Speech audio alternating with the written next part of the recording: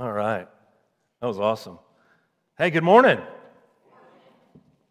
So, I don't know this trick you guys play every Sunday, but 2 minutes before 10:30, I'm like, where's everybody at? And I turn around to do something, took back, and then this place is filled up. You guys like the surprise, don't you? Hey, it is good to see you. If you don't know me, my name is Pastor Mark Tanner, and I want to welcome you on behalf of Grace Fellowship this morning. It is wonderful to see you. We are going to be focusing on Philippians today, chapter 4, verses 1 through 9, if you'll turn there. Philippians 4, 1 through 9. We're going to dive right into God's Word this morning.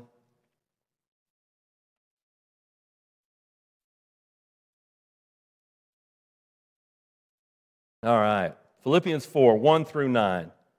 Therefore, my brothers, whom I love and long for, my joy and crown, stand firm thus in the Lord, my beloved.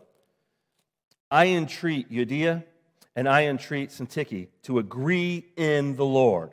Yes, I ask you also, true companion, help these women who have labored side by side with me in the gospel, together with Clement and the rest of the fellow workers whose names are in the book of life.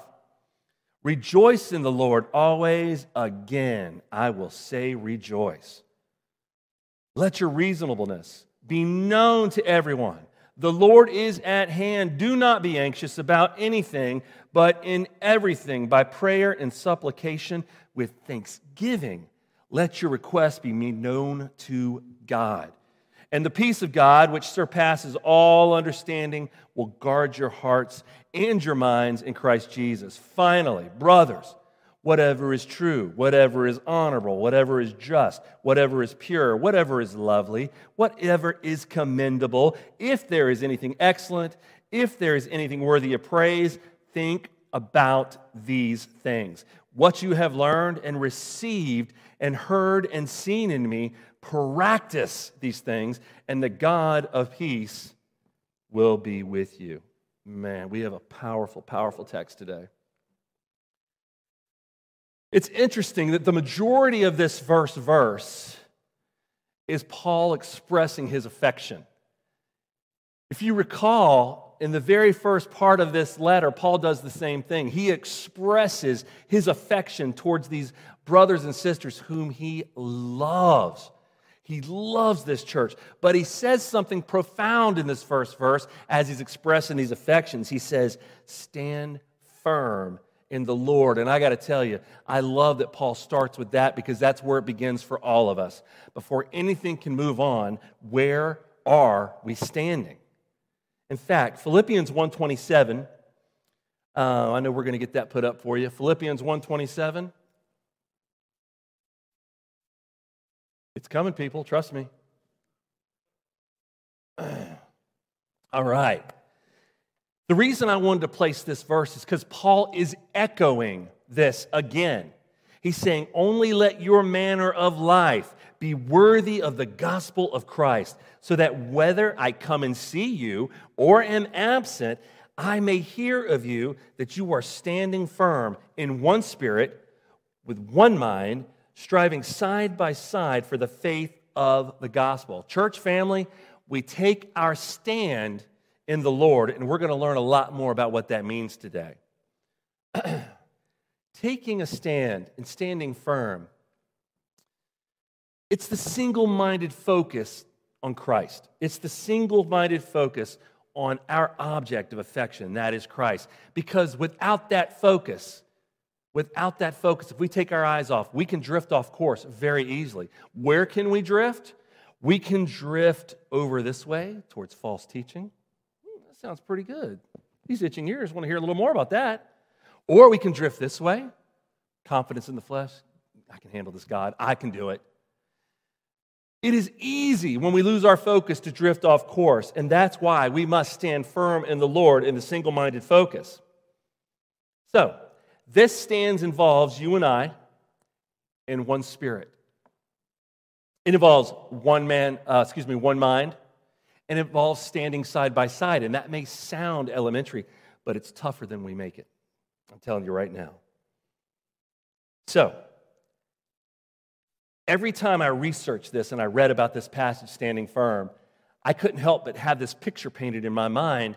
Since Paul is in Rome, he is imprisoned, I thought of a Roman soldier. And I kept thinking about standing firm. How can I explain this? Well, the footwear of a Roman soldier, they had to purchase this. This was not government issue. They had to purchase it. But they could buy what we'd consider cleats or metal spikes, metal studs. They could get these on the bottom of their shoes. All right? And what happened was it prevented their footwear from prolonged wear and tear. It preserved them more. It also was to step on their enemies during battle. But the cool thing about these spikes, and I don't know if you knew this or not, but when Roman soldiers would stand side by side, their shields would lock. They were designed to connect to each other, to build this wall, this impenetrable force. And if you had these shoes with the cleats, with these studs, you could be grounded into the earth more. Your stance was more firm, so you didn't slip and slide as people began to battle with you. And that's the image I want you to picture. Now, if these two soldiers are in conflict, or if one says, I don't want to stand next to you, I want to go down to my friend down here and hook my shield to his, now we got a hole, we've got a gap. Are we standing side by side? No, we are not. Therefore, that wall, that force is going to fall. So I wanted to paint that picture for you of what it looks like for you and I as Christians to stand firm together, because it is side by side in one spirit and one mind. So, it stands, again, one spirit, one mind. That's what's involved in this. But why is Paul bringing this up? Why is he reminding this church? Because he's talked about this all throughout this letter. Why, Paul? Well, we have two fellow workers of Paul that have experienced and are experiencing conflict. It's obvious that it is a serious situation because it's made it all the way to Rome. It's made it to Paul, who is shackled to a guard in Rome.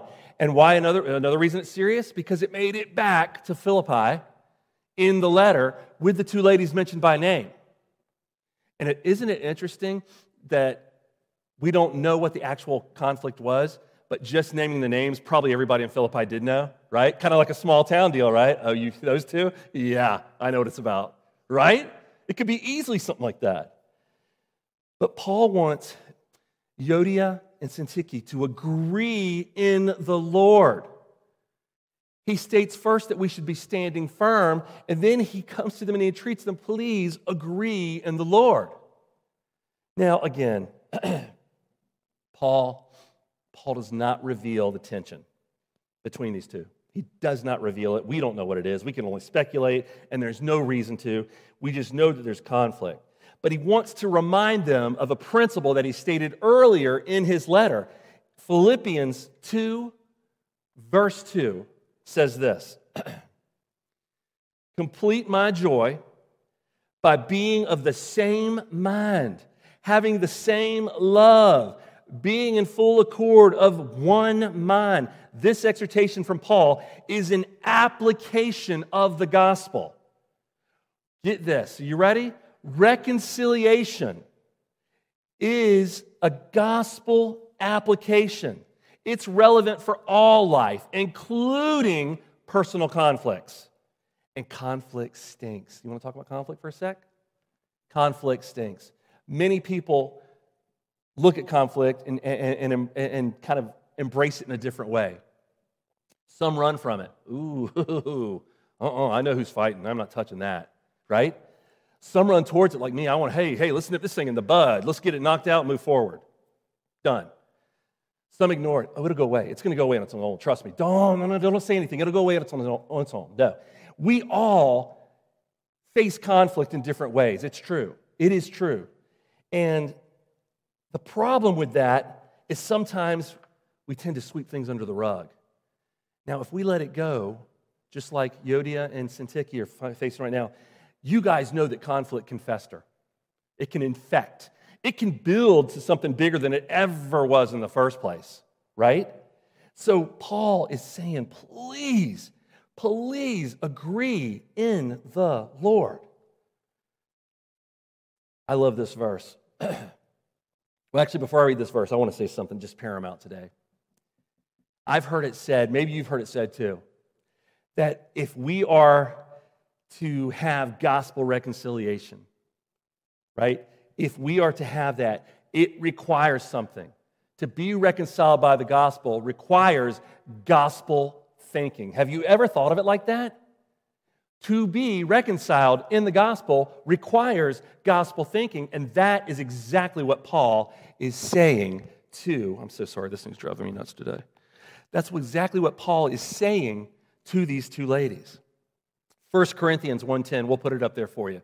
1 Corinthians 1:10 says, I appeal to you, brothers, by the name of our Lord Jesus Christ, that all of you agree, and that there be no divisions among you, but that you be united in the same mind and the same judgment.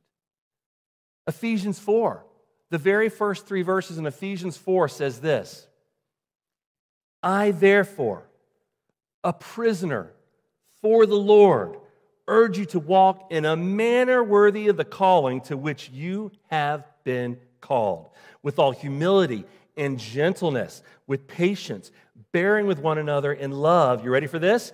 Eager to maintain the unity of the Spirit and the bond of peace.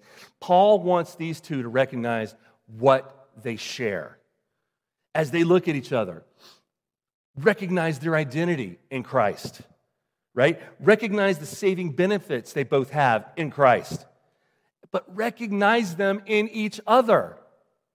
This is what Paul is asking them to do. You know, concerns will have to be discussed. Let's face it. Of course we're going to have disagreements and conflict, but concerns have to be discussed. Confessions have to be made. Forgiveness has to be granted. All this is true. Relationships are complicated.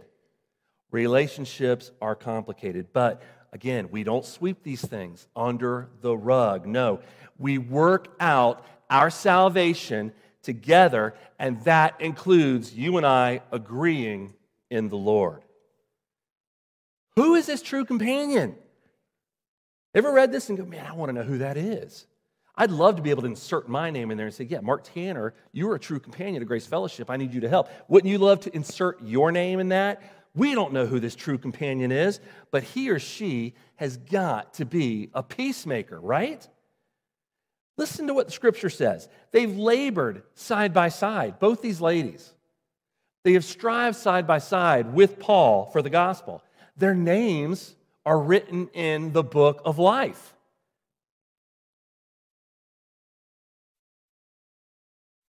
So if these two have labored, if they have contended for the gospel, then they should be able to be reconciled in the gospel. I mean, think about it like this. When they get to heaven, this will be reconciled in heaven. This garbage is not following you to heaven, by the way. Oh no, the garbage stays here. They will be reconciled in heaven, so why not be reconciled now? In fact, there's another verse in this beautiful letter of Philippians that I want to use kind of as a thesis for you and I. Let's make it our thesis today. Philippians 2:15. That you may be blameless and innocent, children of God, without blemish in the midst of a crooked and twisted generation, among whom you shine as lights in the world. Folks, here's the thing. In a fallen world, outside our doors, conflict is everywhere.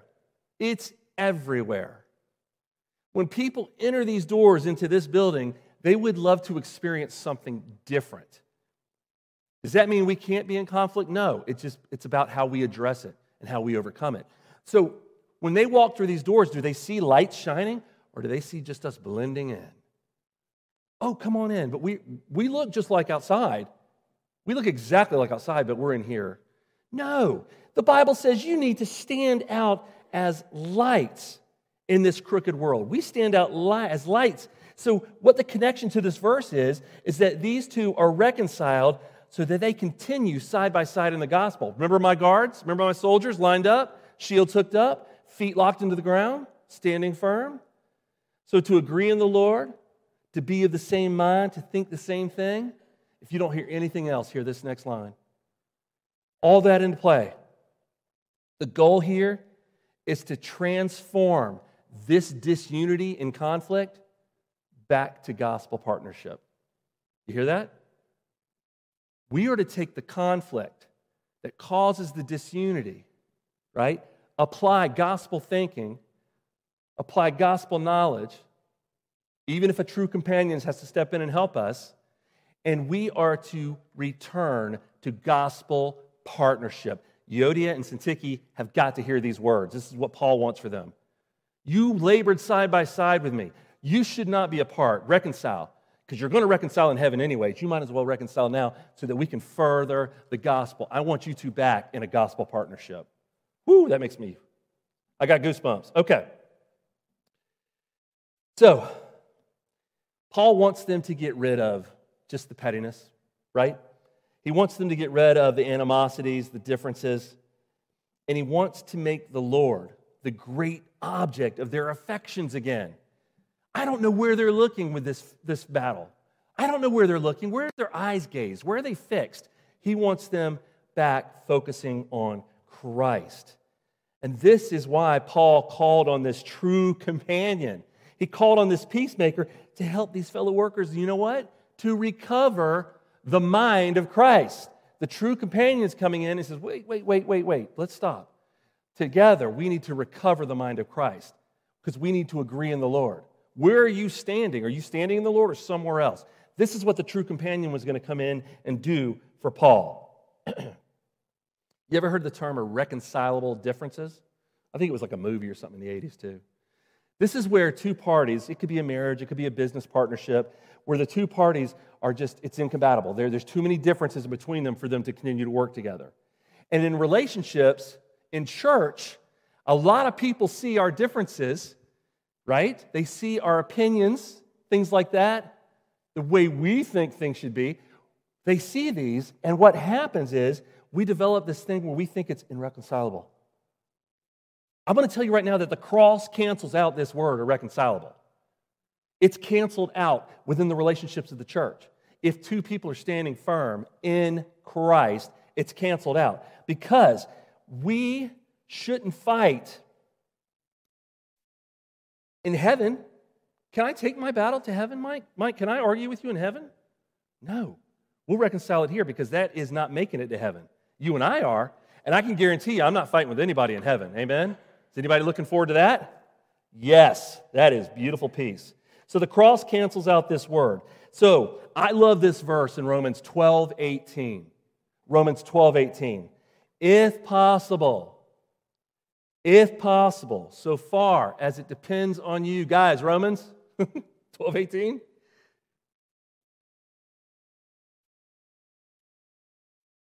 All right. Nope, Romans 12:18. Guys, I'll talk to them after church, I promise. We'll have a short, quick meeting. All right. If possible, so far as it depends on you, live peaceably with all. As it depends on you. Where are you standing?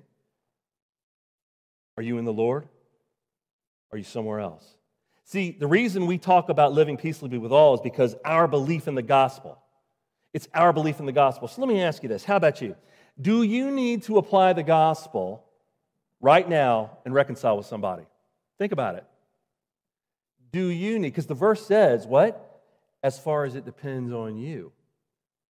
So do you need to apply the gospel and reconcile with somebody? Or are you like the true companion where you can step in and say, you know what? I'm feeling called to help these others reconcile by applying the gospel.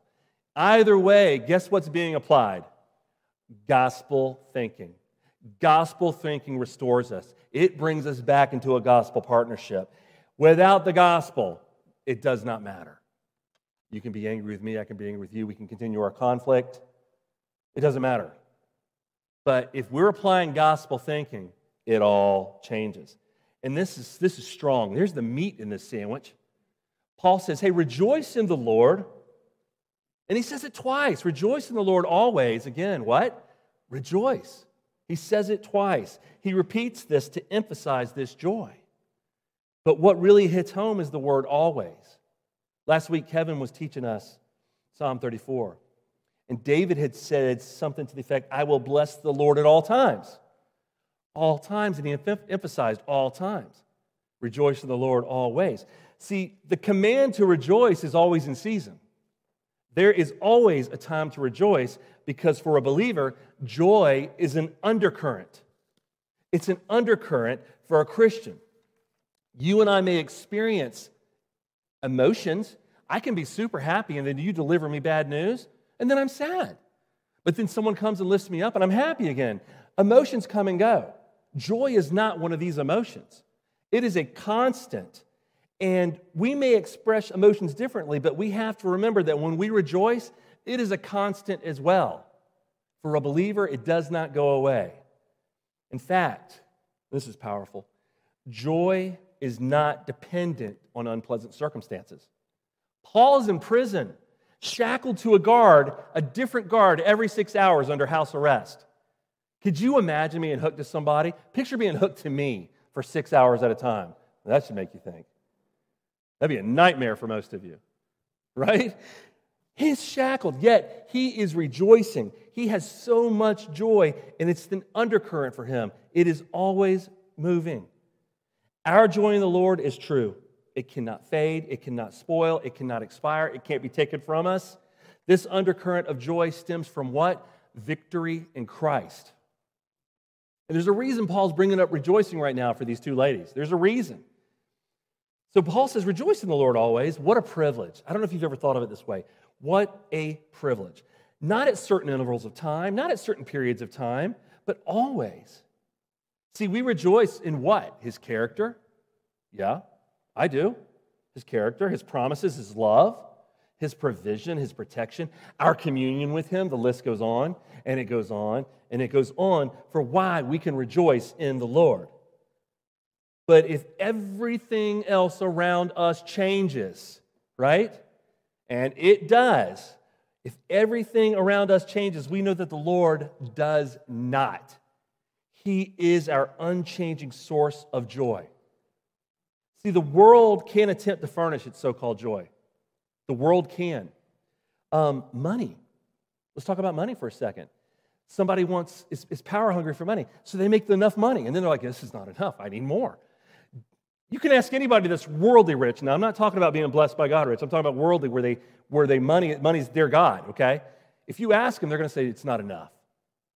I need more. But so many times, and we all probably have personal stories, so many times, money does not buy the joy that a person needs in this life. It cannot purchase it. Money is not enough. That river runs dry. That source runs dry. What about substances, pill, powder, liquid, the things that alter our state, alter our feelings, right? They do not last. That joy too subsides. Oh, it may be great at first, but you talk to any serious person that has suffered addiction, and they're going to tell you, this is the worst. This is the worst. I'll never get back to feeling the way I did initially, that first high. I can't get back there. I've stolen, I've hurt people, all for this substance that I thought would bring me pleasure and bring me joy, and it doesn't last. And here I am now, decaying, right? I'm just withering away, and this substance does nothing for me. Worldly joy cannot maintain. Its source always dries up. Yet the undercurrent of joy that comes from our being in the Lord, that river runs, folks. It never dries up. So joy in Jesus, you ready for this? Christians, joy in Jesus is not optional. It's essential. Think about that. It's essential. How sad it is when a believer lets their way of thinking become a religious allegiance only in their personal relationship with God. That religious allegiance only, right? We should, in our relationships with our God and Savior, we should have a vibrant, right, joyful devotion. Not a dutiful devotion, a joyful devotion. And Paul is trying to explain this joy and this constant rejoicing so that these two can also apply that. Because where are we at right now? We're standing in the Lord. We're agreeing in the Lord, and we're rejoicing in the Lord. So where should our focus be? In the Lord. Let's talk about reasonableness. My Bible says reasonableness, but that word means gentleness. I think a lot of your Bibles probably say gentleness. There's something to that word. What a beautiful characteristic for a Christian to have. Gentleness. You know, it makes me think back to looking out for others' interests instead of my own self-centered interest. Looking out for others that we talked about in this very letter.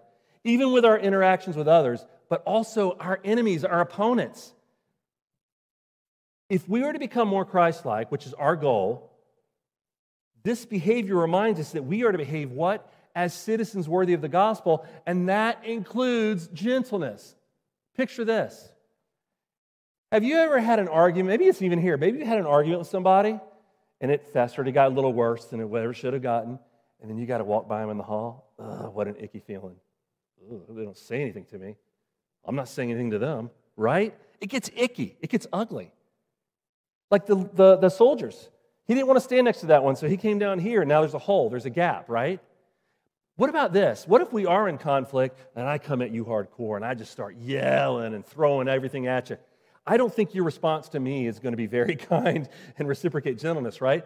But what if we're in conflict, and I approach you in complete God-like gentleness? No voices raising. Can we work this? Can we talk? I want to bring this true companion in. Can we work this out? Gentleness is such a good quality for a Christian to practice. To practice. You mean I got to practice it? Yes, you do. Because you're not going to wake up next morning and go, today's the day. I'm going to be gentle with everybody. To try it out, I'll start shopping at Walmart first. Right? No, we have to practice this. And then this is, you want to talk about a stumper. After he talks about rejoicing in the Lord, letting your gentleness, I'll say that, gentleness be known, he says what? The Lord is at hand. But it's attached to this. The Lord is at hand, verse 6, do not be anxious about anything, but in everything by prayer and supplication with thanksgiving, let your requests be made known to God. But let's go back to the Lord is at hand. These 5 words, they have stumped theologians. I didn't realize that it was this bad. And I'm going to present to you my line of thinking. You can have any way of thinking you want in this, because this is where we have to really be careful with interpretation. The Lord is at hand can mean 2 different things. It can mean the temporal. That means the Lord is at hand.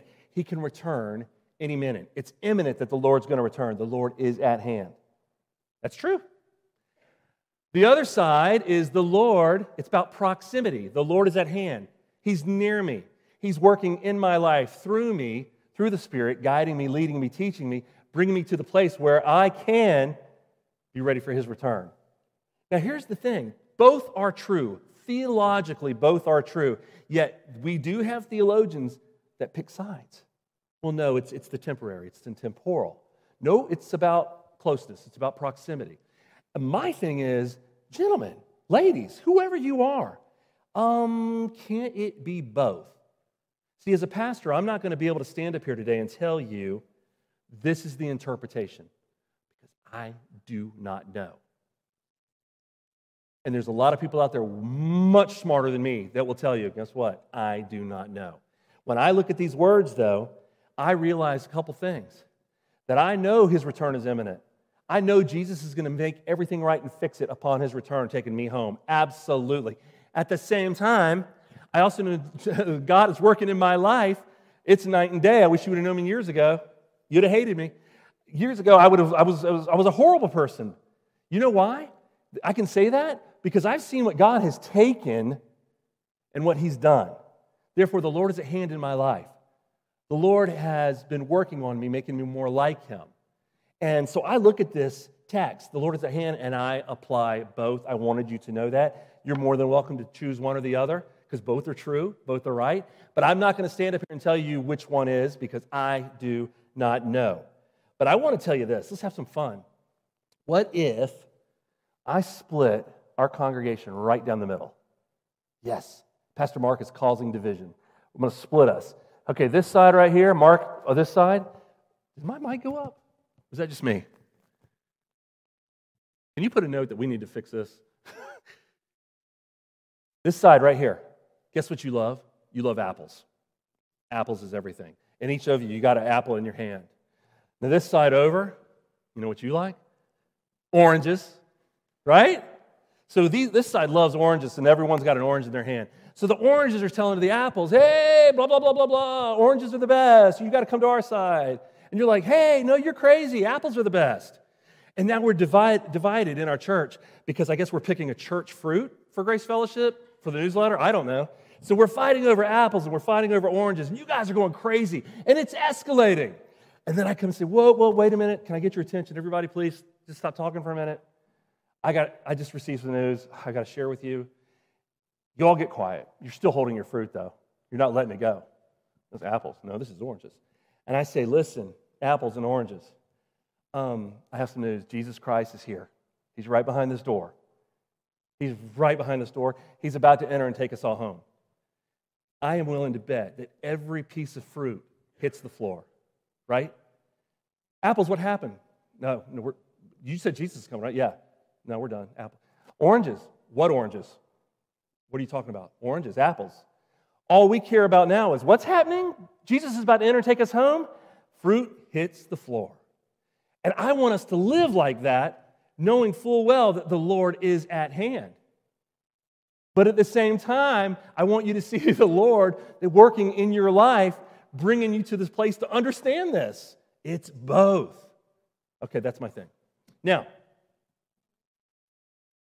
we're going to talk about prayer. Paul leads us in the Lord is at hand, talks about prayer. You guys know the simplest definition of prayer is just communication with God. But he goes further. Paul says, in your prayer, with supplication. Supplication is an urgent request to meet a need that you have. But guys, it's not just about the act of praying. It's our attitude in praying. It's our thanksgiving. It's our grateful heart. As we approach God, we are approaching a throne of grace, not a throne of judgment.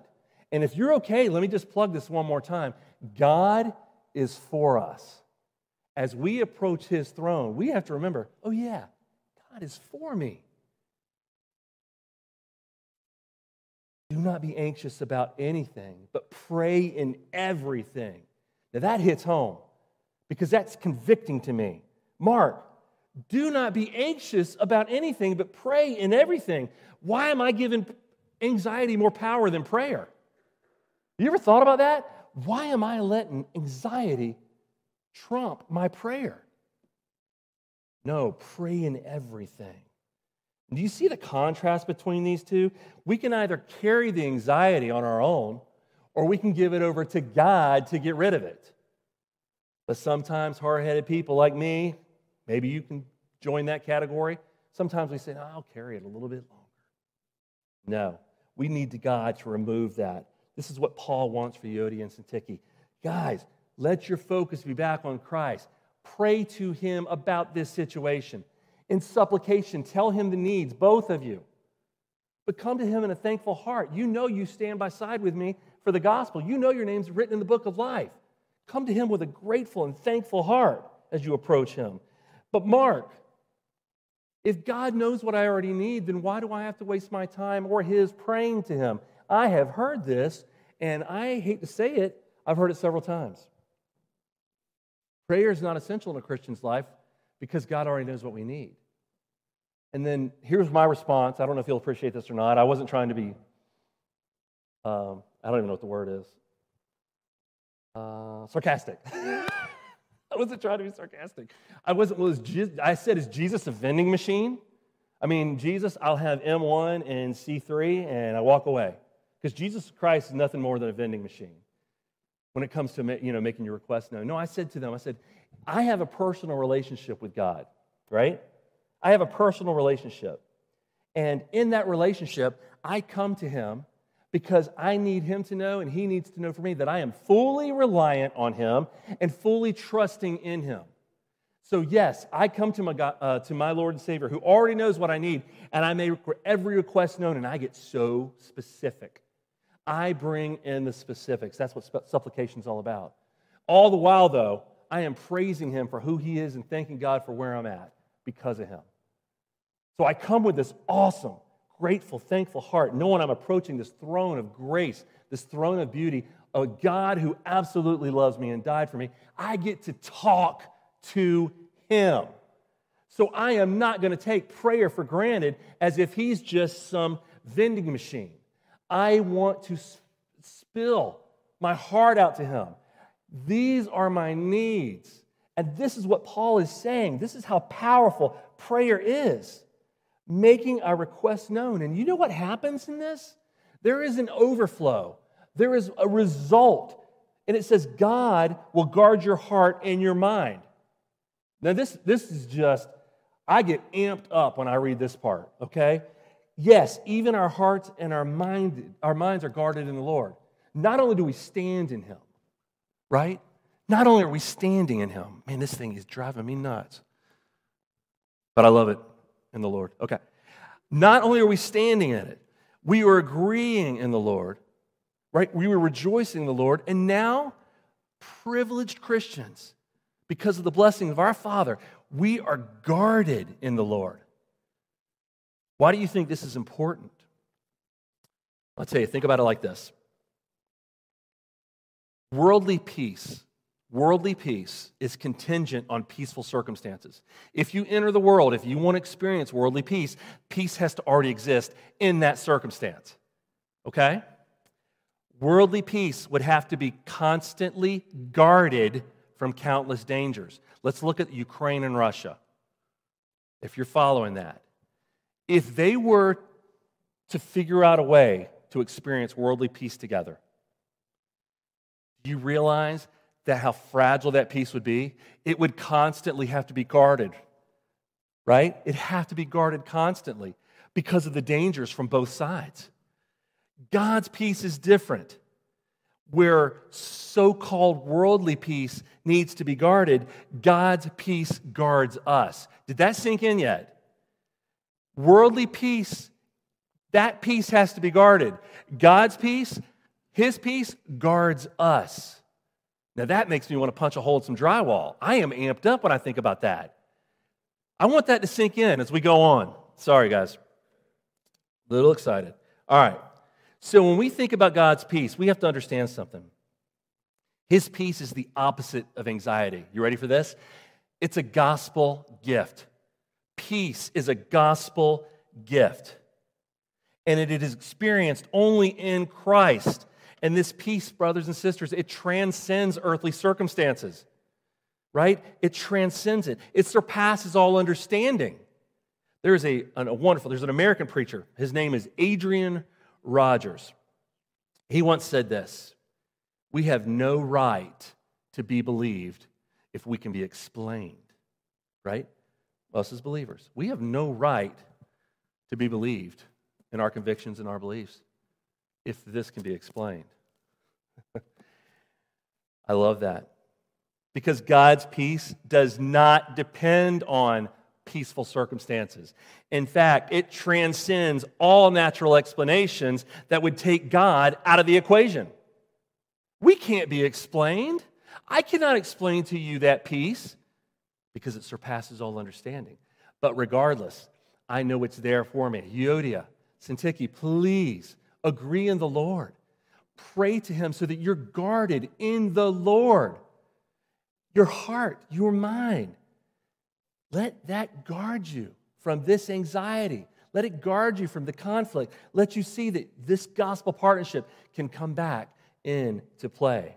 And look at this. Look at verse 8, everybody. Paul lists 8 captivating things, right, that the believers in Philippi should ponder on, that they should dwell on. I'll just read them to you. True, honorable, just, pure, lovely, commendable, excellent, anything worthy of praise. Paul wants them to look at these things. And you know, if we wrote them all down, I did this week, you may be able to pull one or two out and go and think of somebody or something and say, yeah, this is commendable. Oh, this was pure, right? But I was looking at all of them and trying to fill something that covered them all. There wasn't, except for Jesus Christ. Jesus Christ fulfilled every single one of these. He perfectly lived them out in his life, every single one of these wonderful things. He is the fullness of all of these, which helps us in realizing something. Follow my crazy brain for a second. He wants us to think about these. But what's the reverse? What's the reverse of these? Things that are false, dishonorable, unjust, impure, ugly, improper, unworthy? None of those fit Jesus Christ, do they? Mm-mm. The life of a Christian should not fit. Those things do fit what stems from conflict and the disagreements that fester and become infectious in a church. Do you realize those things become ugly? Yes. Impure, dishonorable? Absolutely. These horrible words have no place in the Christian walk if we are standing firm in the Lord. So Romans 5:1 says this, therefore, since we have been justified by faith, we have peace with God through our Lord Jesus Christ. The peace of God in the presence of God. Everybody look at verse 7. You see where at verse 7 where it says, and the peace of God? Now look down at verse 9 at the very end. See where it says the God of peace? I love that it sandwiches this stuff in between it. We do have peace through God. We are no longer at war. We are no longer opponents of God. We have made peace with our God because of Him. We have peace, but it doesn't stop there. Our peace between God, it overflows into our lives. See, the peace of God in the presence of the God of peace, when the believer practices right thinking, right praying, and right living, this peace becomes ours. And how? It guards us. See, you know what worry is? Worry is the tension between the heart and mind. When we're concerned, worry is the tension between the heart and the mind. But if we meet the condition that Paul is writing about, then our hearts and minds are guarded by the peace of God. I know it's coming full circle, but it's that simple. But we don't make it that simple, do we? Why? Let me say it this way. Outward action is, let's see, you can't separate outward action from inward, right? From the inward attitude, if you will. Usually it manifests itself. Outward action, inward attitude. And when you think about these two things, you realize that sin results in unrest, doesn't it? If we have an issue, doesn't sin result in unrest? Who's ever had a sleepless night because of an issue they've had with somebody else? Oh, just me? Okay. Well, y'all are doing really good. Sleepless nights are the worst. Sin results in unrest. But the peace of God, with these wonderful attributes that we practice, what does that bring? It brings peace. Why? Because the effects of God's righteousness results in peace. And He wants Euodia and Syntyche to look first to where they are standing. And then, as they experience this peace, right? They think the same way. They agree in the Lord. They can rejoice in the Lord.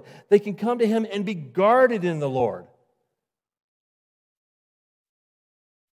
These fellow workers are important to Paul, very important to Paul. But we have to meet right living. It is a necessary condition to experience God's peace, right living. So he tells them, be diligent, be faithful in the practice of what you've learned. What does Paul say? What you have learned, what you have received, what you have heard, what you have seen in me. Paul wants the church in Philippi to be attentive to the totality of what he has communicated to them through both his teaching and his living. The motivation here is that when these things are put into practice, the God of peace will be with you. The peace that guards is always with you and I. Why? Because it is connected to the God of peace who is always with us. Again, it comes full circle. That's why he said, look at verse 7 and verse 9. We're talking about the peace of God that comes from the God of peace. We need to experience that even in our church conflicts, even in our personal conflicts. Yodia, Sintiki, please, where is your focus?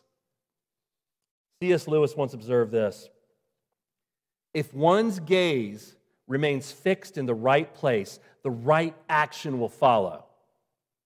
If one looks only at the action, the burden is placed on the person, right, who is looking at the action. Think about that for a second. A personal willpower, our ability, right? It's a pitiful substitute for God's awesome, limitless, powerful ability. But sometimes we take our eyes off the object and looking at the action only, and guess what happens then? The action and the object vanish. I want to give you a wonderful example. And Paul, elsewhere in Scripture, refers to Abraham. I love referring to Abraham. Here's what I'm talking about. When we talk about our gaze, where it's fixed, where our eyes are fixed. Abraham was approached with an elderly, aging body. A dead body, if you want to consider reproducing children. Sarah, too, had this elderly, aged body, a dead womb, in reproducing children. But Abraham's gaze, his faith at the right object. See, Abraham did not allow his gaze to stay fixed on his inabilities. No, the absurdity of his dead body and Sarah's, he did not stay fixed on that. He had learned something about the life-giving power of God. And what Abraham learned was this, that he looked away from his inability and fixed firmly his focus on God's almighty ability, believing that God was able to do what he had promised. That is powerful. Abraham did not look at himself. He did not look at Sarah. He looked only at God, and we know what happened from there. The object of our gaze has either a transforming effect or it has a deforming effect, depending on the object. And this is what Paul is saying to these two wonderful fellow workers. I don't know where your focus is, but you're either going to be transformed or deformed by what you're looking at. Put your focus back on God. So, again, the believer should not look to the God of peace. I said that wrong. And the believer should look to the God of peace, not the need for peace. And this is why I presented it this way in the bulletin as my title. Dear God, I need your peace. That's where I left you, okay? I'm communicating to my Lord and Savior. I know that I'm coming to Him with a thankful heart and a grateful heart. I know who I'm approaching. And I make my request known. I need your peace. I didn't identify peace, my peace, or I need peace between me and this person or this. I just said, I need your peace because I'm looking to God and God alone. I know whose peace it is. So, dear God, I need your peace. And then I would go into great detail. This is why I need your peace. Here's what's happening. God knows. He already knows your need. But He wants you to rely fully and trust in His powerful ability. Take your gaze, your eyes that are fixed on something else, even yourself, and put it on Christ. And then we go back to the very beginning, stand firm in Christ. What is standing firm? Well, it's that single-mindedness. It's where our focus is. And this is what He wants for these two fellow workers. Brothers and sisters, in closing, we are to stand firm together, side by side. If conflict arises, we face that conflict by agreeing in the Lord so that all of us can still experience the joy that comes from rejoicing in the Lord. And through prayer and supplication with thanksgiving, we are guarded in the Lord. And through all that, the result is we receive the peace of God from the God of peace, who constantly guards us. Our focus is Christ.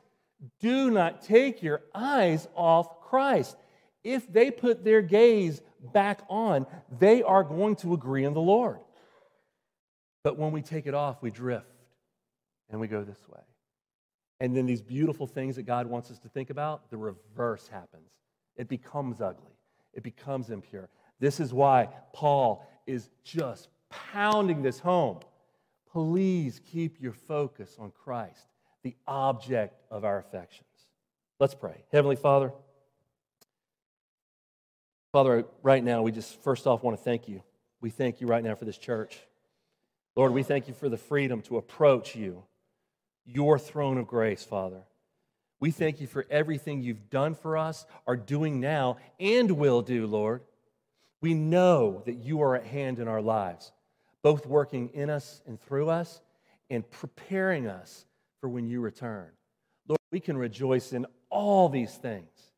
But Heavenly Father, we know as humans, as flawed humans, that we will have disagreements, we will have fights, we will experience very uncomfortable anxiety and tension.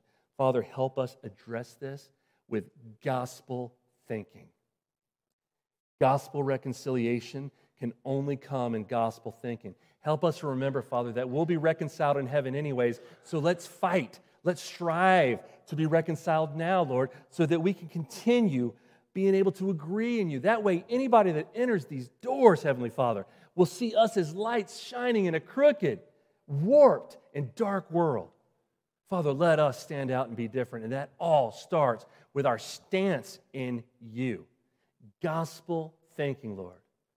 I'm praying for that for every heart in this building right now, that we all apply the gospel application to our lives, in our relationships, whether they're good or whether they're fragile right now with conflict. We want to apply the gospel thinking, the gospel application to these relationships. This is what Paul wanted for your church in Philippi, Father. I desire this right now, Lord, for Grace Fellowship. This is our prayer today, Lord. We pray that you continue to guard each and every one of our hearts against the tension, against the anxiety that causes conflict, Father, that causes division. Let us always look to you. Let us always be fixed on you. This is our prayer, Lord Jesus. We thank you, Father. We thank you for everything. And we pray all of this in Jesus' name. Amen.